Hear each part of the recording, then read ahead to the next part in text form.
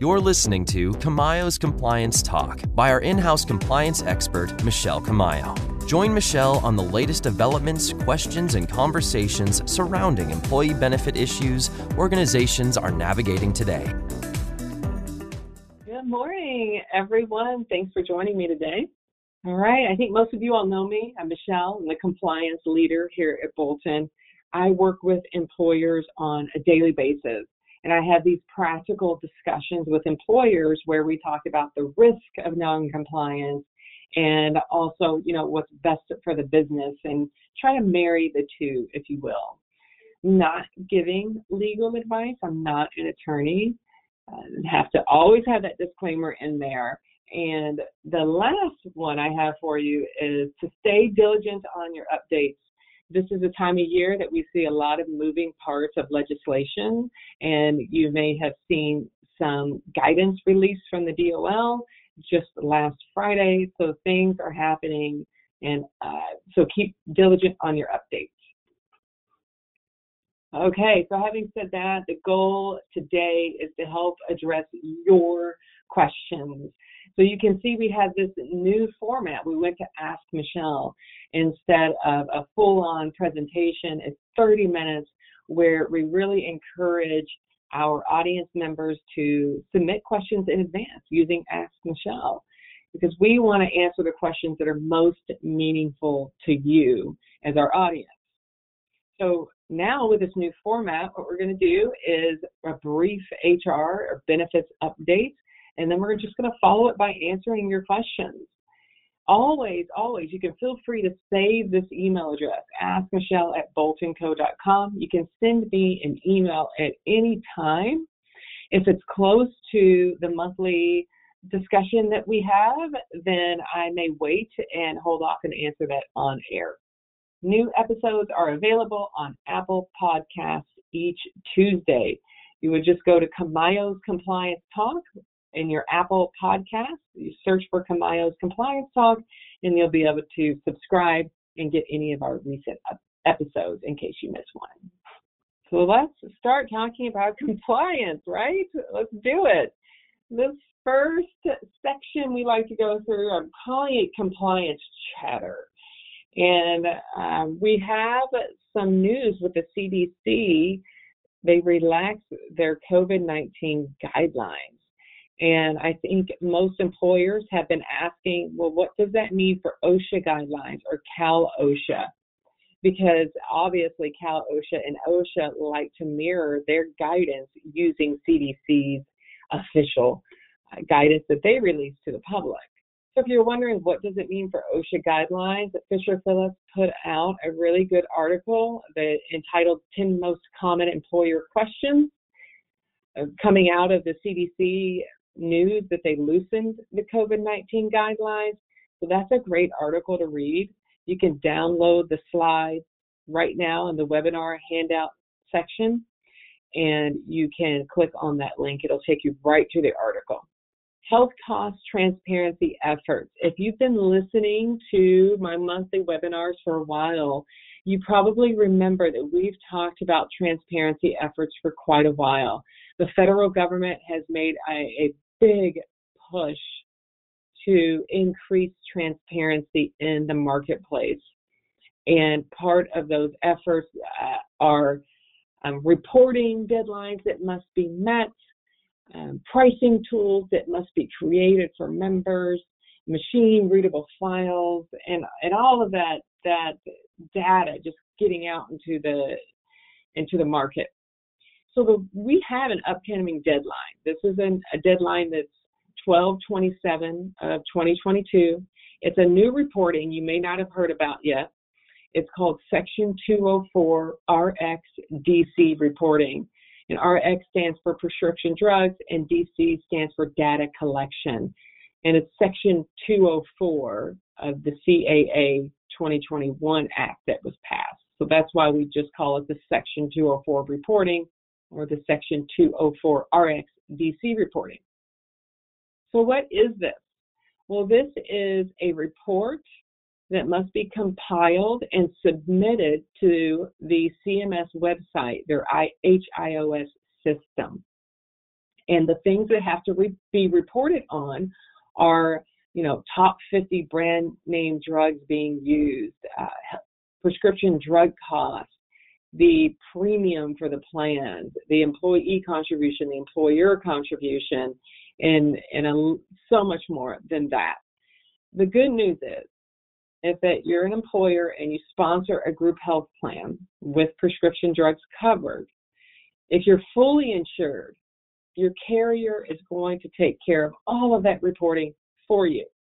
So you don't have to do any of it, which is fantastic because it will be quite a burden for the carriers. Then, if you're self-insured, you can see I've got a bullet point here. If you're self-insured, the employer, or likely, the plan sponsor, and the plan sponsor is typically the employer, needs to take action. And that is to understand whether or not your TPA will take on the responsibility for submitting this Section 204 report to CMS on your behalf. It's very important to understand if your TPA will do that if you have a self-insured medical plan at your organization. Now, if you're fully insured, so if your group medical plan is fully insured at your organization, as I said before, your carrier will take care of it. No action needed unless your carrier connects with you for a few pieces of data, but no action needed. But if you're self-insured, please contact your TPA, ask them if they will be taking accountability and responsibility for the Section 204 reporting. A health cost transparency effort that's in the past, it's already been implemented, the deadline is passed, is the machine readable files. I don't know if you all remember that. It didn't get a ton of attention, but certainly carriers were notifying their employers and their group health plans, hey, we're going to take care of this for you. We're going to post a link here.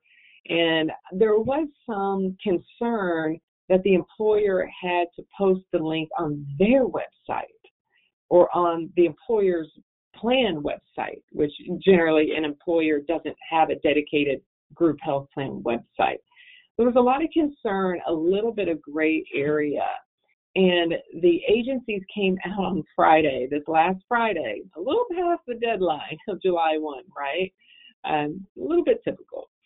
But they did validate that employers are not required to post the links on their own website as long as there's an agreement that the carrier or the TPA will post the files. And this is always what we've been saying here at Bolton. We've always said, look, if your carrier's doing it or if your TPA is doing it, there's no need for you to add it to your own website. Although the conservative approach prior to this guidance was that, if you wanted to be conservative, maybe you do post it on your own website. But we can see now, this past Friday, there is official guidance that states that you do not have to post it on your own website as long as the TPA or the carrier is posting it on there.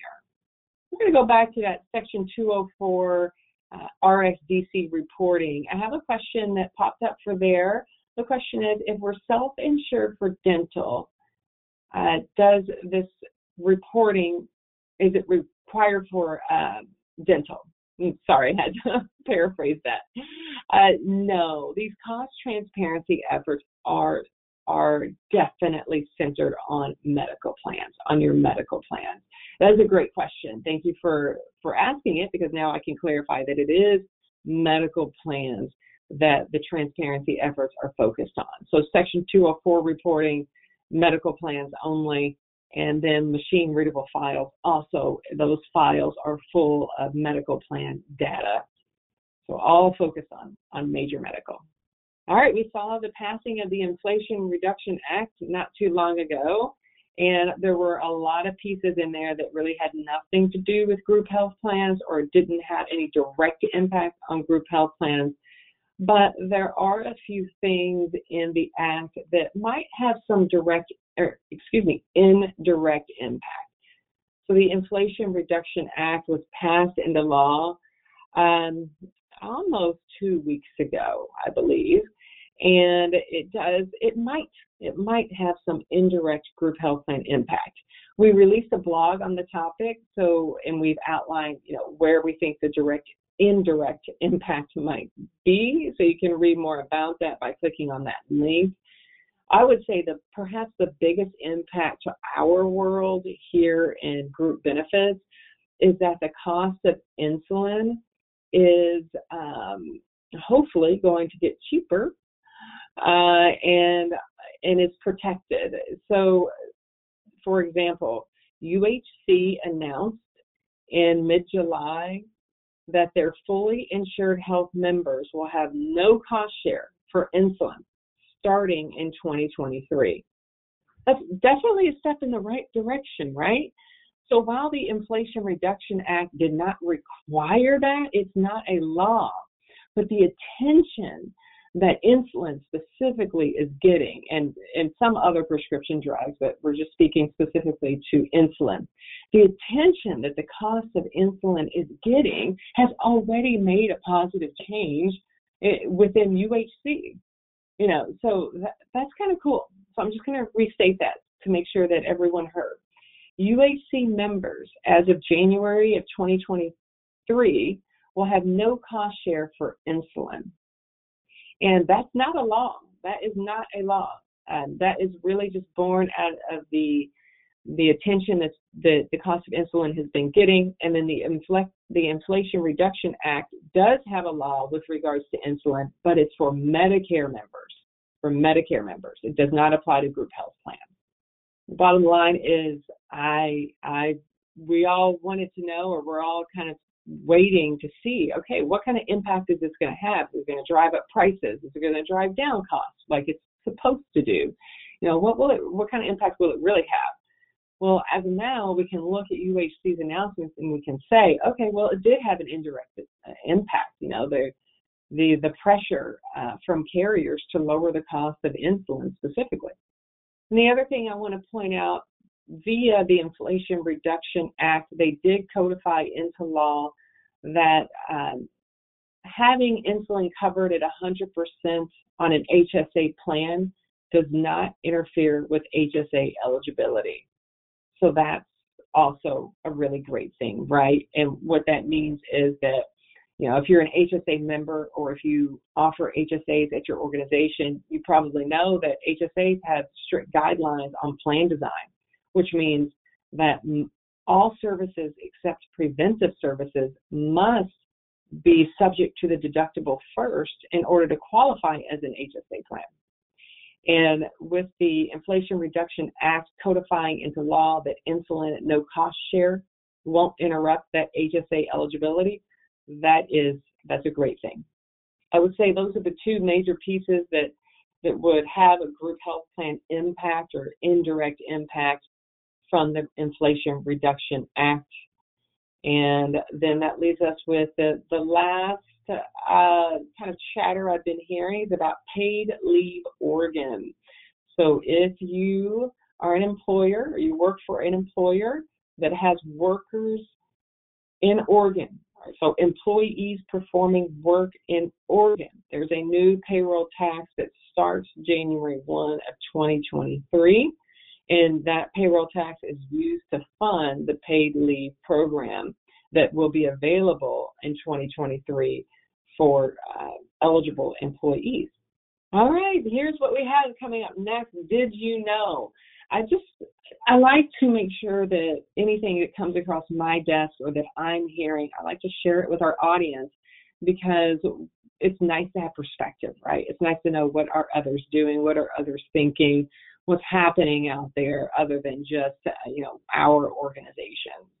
The first thing that you may already have experienced, if you're a January 1 renewal, if your group health plan renews in January 1 or maybe even December, you may have already experienced that medical renewals are climbing. I would say for the COVID years, they were down. The trend was down. It was really nice to be able to deliver renewals that had either no increase or had single-digit increase. And we're seeing this year that medical renewals are climbing into 2023. That's not to say that your specific renewal will experience this increase, but I'm just saying overall in general, that's what we're hearing and that's what we're seeing in the market. Affordability. So the Affordable Care Act, you know that if you're an applicable large employer, so if you have more than 50 full-time equivalent employees, your organization is subject to ACA pay or play rules, which means you have to offer affordable and qualifying coverage. Otherwise, you're subject to penalties. So the affordability part of that coverage always comes with an increase each year, and it's always adjusted each year, and it dropped for 2023. It's now 9.12%. Instead of for 2022, it was 9.61%. And this is 9.12% of the employee's household income. So what this means is that when it dropped, it means that the affordability threshold is lower, which means less of a cost share from the employee to pay their portion of premiums. So just be mindful of that when you are going through your renewal for 2023 and when you are calculating or modeling out your contribution scenarios. You just want to be mindful that it's now 9.12% to be considered affordable. Oh, I saw something that I thought might be of interest to our audience. There's a vendor out there who can help your employees navigate state and federal programs like disability, Medicare, Medicaid, and even COBRA. So I started looking into this and I thought, okay, what does it mean when they say navigate? So are they going to help someone fill out a California SDI application, help them get that process started? And the more digging I did, the more it really seemed like the meaningful part of it, perhaps to some on the line, is that they provide an advocacy service to your workforce that, they're saying, okay, we're going to empower them with knowledge to maximize their benefits and maybe even look outside of the workplace. So, for example, those that are of Medicare age or Medicare eligible, sometimes you have employees who are still enrolled in your plan and enrolled in Medicare or not enrolled in Medicare. And this advocacy service can help the employees work through, what's best, to be on the group health plan, or is it best to be with Medicare and have a supplemental plan with Medicare? So it can help your employees navigate those types of questions, as well as, the marketplace or COBRA and these state disability programs. So this is a vendor who bills themselves as an advocacy service, and that's the type of thing that they help employees with. I think it's really interesting. There certainly seems to be a need out there to help employees understand what benefit options are best for them as far as, when they go out on disability or when they become Medicare eligible. So I wanted to show you this and give you a little bit of a teaser, if you will. If it sounds interesting to you and you think it's something your organization might want to look into as far as a proposal and cost, let me know. Just shoot me an email, and I'll get you in touch with the right people to look into that product.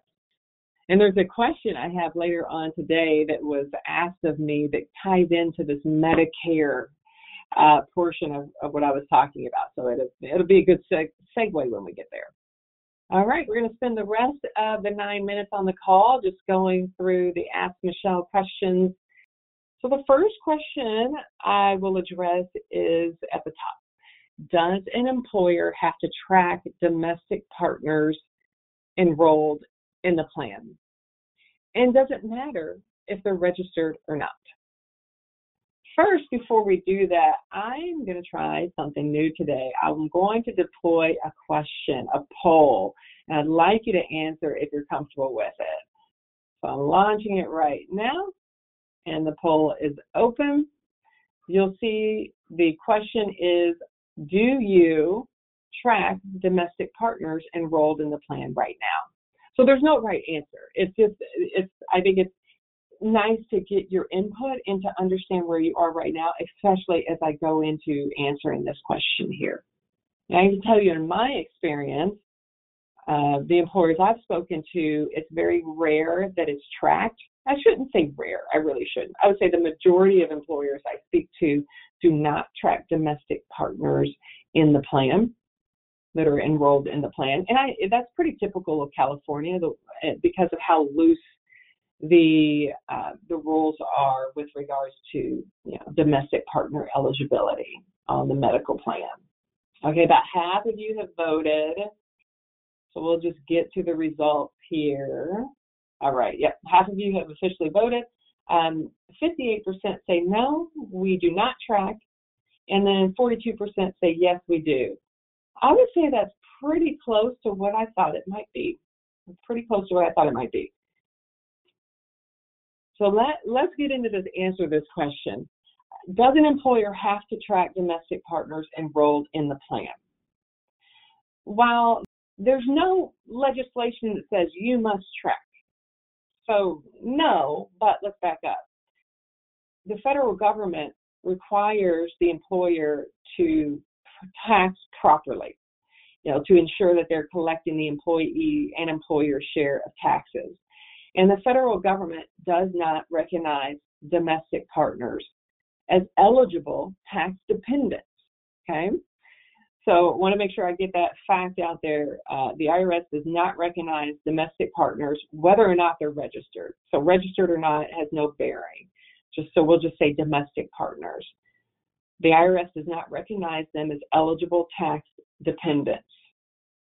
So the IRS essentially says that the employee cannot pay for the domestic partner's premium, whether it be the portion attributable to medical, dental, or vision. The employee cannot pay for it with pre-tax dollars. They have to pay for it with post-tax dollars because the domestic partner is not their eligible tax dependent like a spouse or like a child. Okay, so hopefully that makes sense so far. And so what that means is, okay, the IRS wants their money. If it's not an eligible tax dependent, you cannot take a pre-tax deduction for the amounts attributable to the domestic partner's premium to be enrolled. And so that means to be able to tax properly per the IRS rules, you have to start tracking your domestic partners in order to tax properly. And so the roundabout answer to does an employer have to track is yes. If you are looking to be compliant with the IRS taxation rules, you do have to track domestic partners because then you have to set up a post-tax deduction from your employee's paycheck for the domestic partners they have enrolled in medical, dental, or vision. And then the second part of this is if you're an employer and you contribute to the domestic partner's premium, whether it's a spouse or domestic partner, if you contribute a portion to that premium, you have to impute the amount of that portion as income to the employee. That's how the IRS sees it. If you have any questions, let me know. I know that it's a little bit complex because it's a little bit of a two-parter. Okay, our poll is officially done. 59% do not track, 41% say yes, they do track. All right, thanks for sharing. I think that's really interesting, and I think it also kind of follows what I see as well when I speak with employers. And I think it's nice for us all to know, because sometimes I speak with an employer and they, for the first time, I talk to them and I say, I'm checking off, compliance items, and I'll say, are you taxing domestic partners properly? And they are not. And they're worried that they're out of compliance. Of course, they're worried about that, but you're not alone. You're not alone. That I can say that for sure. Definitely, I've spoken with employers that don't tax properly, and that's just a risk that an organization takes if they choose not to. Next question: can an employer pay for an employee's Medicare premiums? I get this very, very often, and it makes sense why we would, right? And this ties back to the talk about the advocacy program.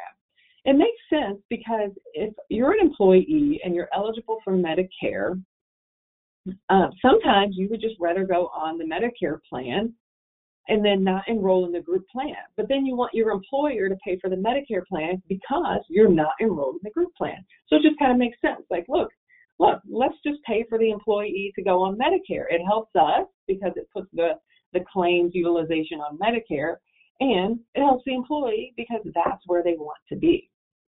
Unfortunately, for employers over 20 employees, you're subject to something called MSP rules, or Medicare secondary payer rules. So for groups over 20 employees, Medicare has already figured out that this is something that might happen.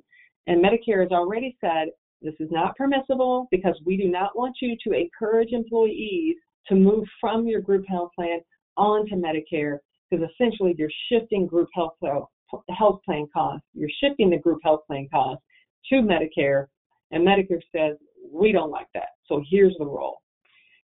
So for large employers, and Medicare defines large as over 20 employees, the employer cannot subsidize Medicare premiums, cannot do that.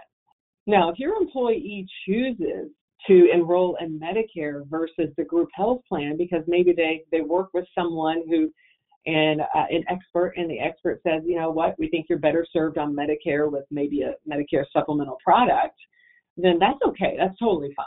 It's just that you as the employer cannot incentivize your employee to move on to Medicare, which includes paying for their premiums. I have a follow-up question regarding domestic partners. The question is, how should California employers tax domestic partners, since California treats domestic partners like spouses? Thank you for asking that. The way that I've seen it done is that you have to take the taxes, you have to do post-tax, but the employee, when they file their tax return, they can actually indicate that they've paid a portion of premium for their domestic partners, and they can write it off there on their California tax return, I actually worked on a situation like this with one of my employers a few years back, and I got a lot of detail from them. I know their payroll vendor was able to kind of help them work through it, but if the person who asked this question, if you want me to follow up with a little bit more data on how that looks, then feel free to email me and I'll get you that. But essentially what it is you would treat it like post-tax and impute income, but the employee themselves, when they go to file their California tax return, they can file or deduct the taxes they paid on the domestic partner premium. So that way it looks like they've never had to pay state tax on those premiums. Good question. Almost there. Can I terminate an employee's group health insurance if they do not keep up with their cost share during FMLA? Barring any policies you have in place, maybe in your handbook or internally, yes, you can. FMLA regulations allow you to terminate that coverage if they don't keep up with their cost share during FMLA. There are certain rules. You have to give them a 30-day grace period, and you have to give them a 15-day advance notice in order to cancel that coverage or terminate that coverage. But you can terminate coverage if the employee is not keeping up with their cost share. And last question, can an employee use their FSA funds to pay for their domestic partner's healthcare expenses? And the answer is no, they cannot. They cannot. And it's for the same reason as the first question. The IRS allows employees to put money into a pre-tax fund, the flexible spending accounts. So the IRS sets forth rules, and it's all about taxation. And the IRS does not recognize domestic partners, whether they're registered or not, as eligible tax dependents. So therefore, the money in your employee's FSA account cannot be used towards the domestic partner's healthcare expenses. That's the last of the questions I have today. Before you go, I've got another poll for you if you'd like to take this. This will really help us understand, what information can we talk about and what questions are you interested or, are most meaningful to you. So I just deployed the poll What topic below is most meaningful to you? If you want, please feel free to answer this. It will just help me as I think about, what's relevant each month. It's also nice to know, what's relevant in your world right now. All right, thank you. I see a lot of you taking that poll. I appreciate that.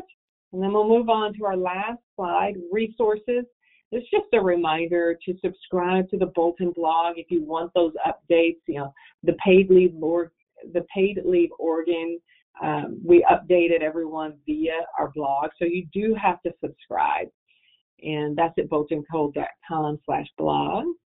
If you have benefit-related questions, if you're online, you're a Bolton client, please feel free to contact your team at any time, or of course myself as well. And then Mineral, for our Bolton clients, Mineral is always a good resource for the latest employment news and sample forms and policies, paid sick leave charge, which is really important in today's environment to keep track of that, especially if you're hiring remote employees. All right, 68% of you have voted, and 24% are focused on benefit renewals and open enrollment right now. It kind of makes sense. We're entering that season. 29% employment-related issues for paid leave laws. I know, those patchwork of paid leave laws. Then 24% hiring and firing employment-related issues. You all are awesome. Thank you so much for contributing to that. Almost all of you all voted, so that's fantastic. Don't forget, throughout the month, feel free to email me at askmichelle@boltonco.com. You're always welcome to do that throughout the month. And then if it gets closer, if you submit your question and it gets closer to the webinar, then I will answer it on air. Have a great day, everyone. See you next time.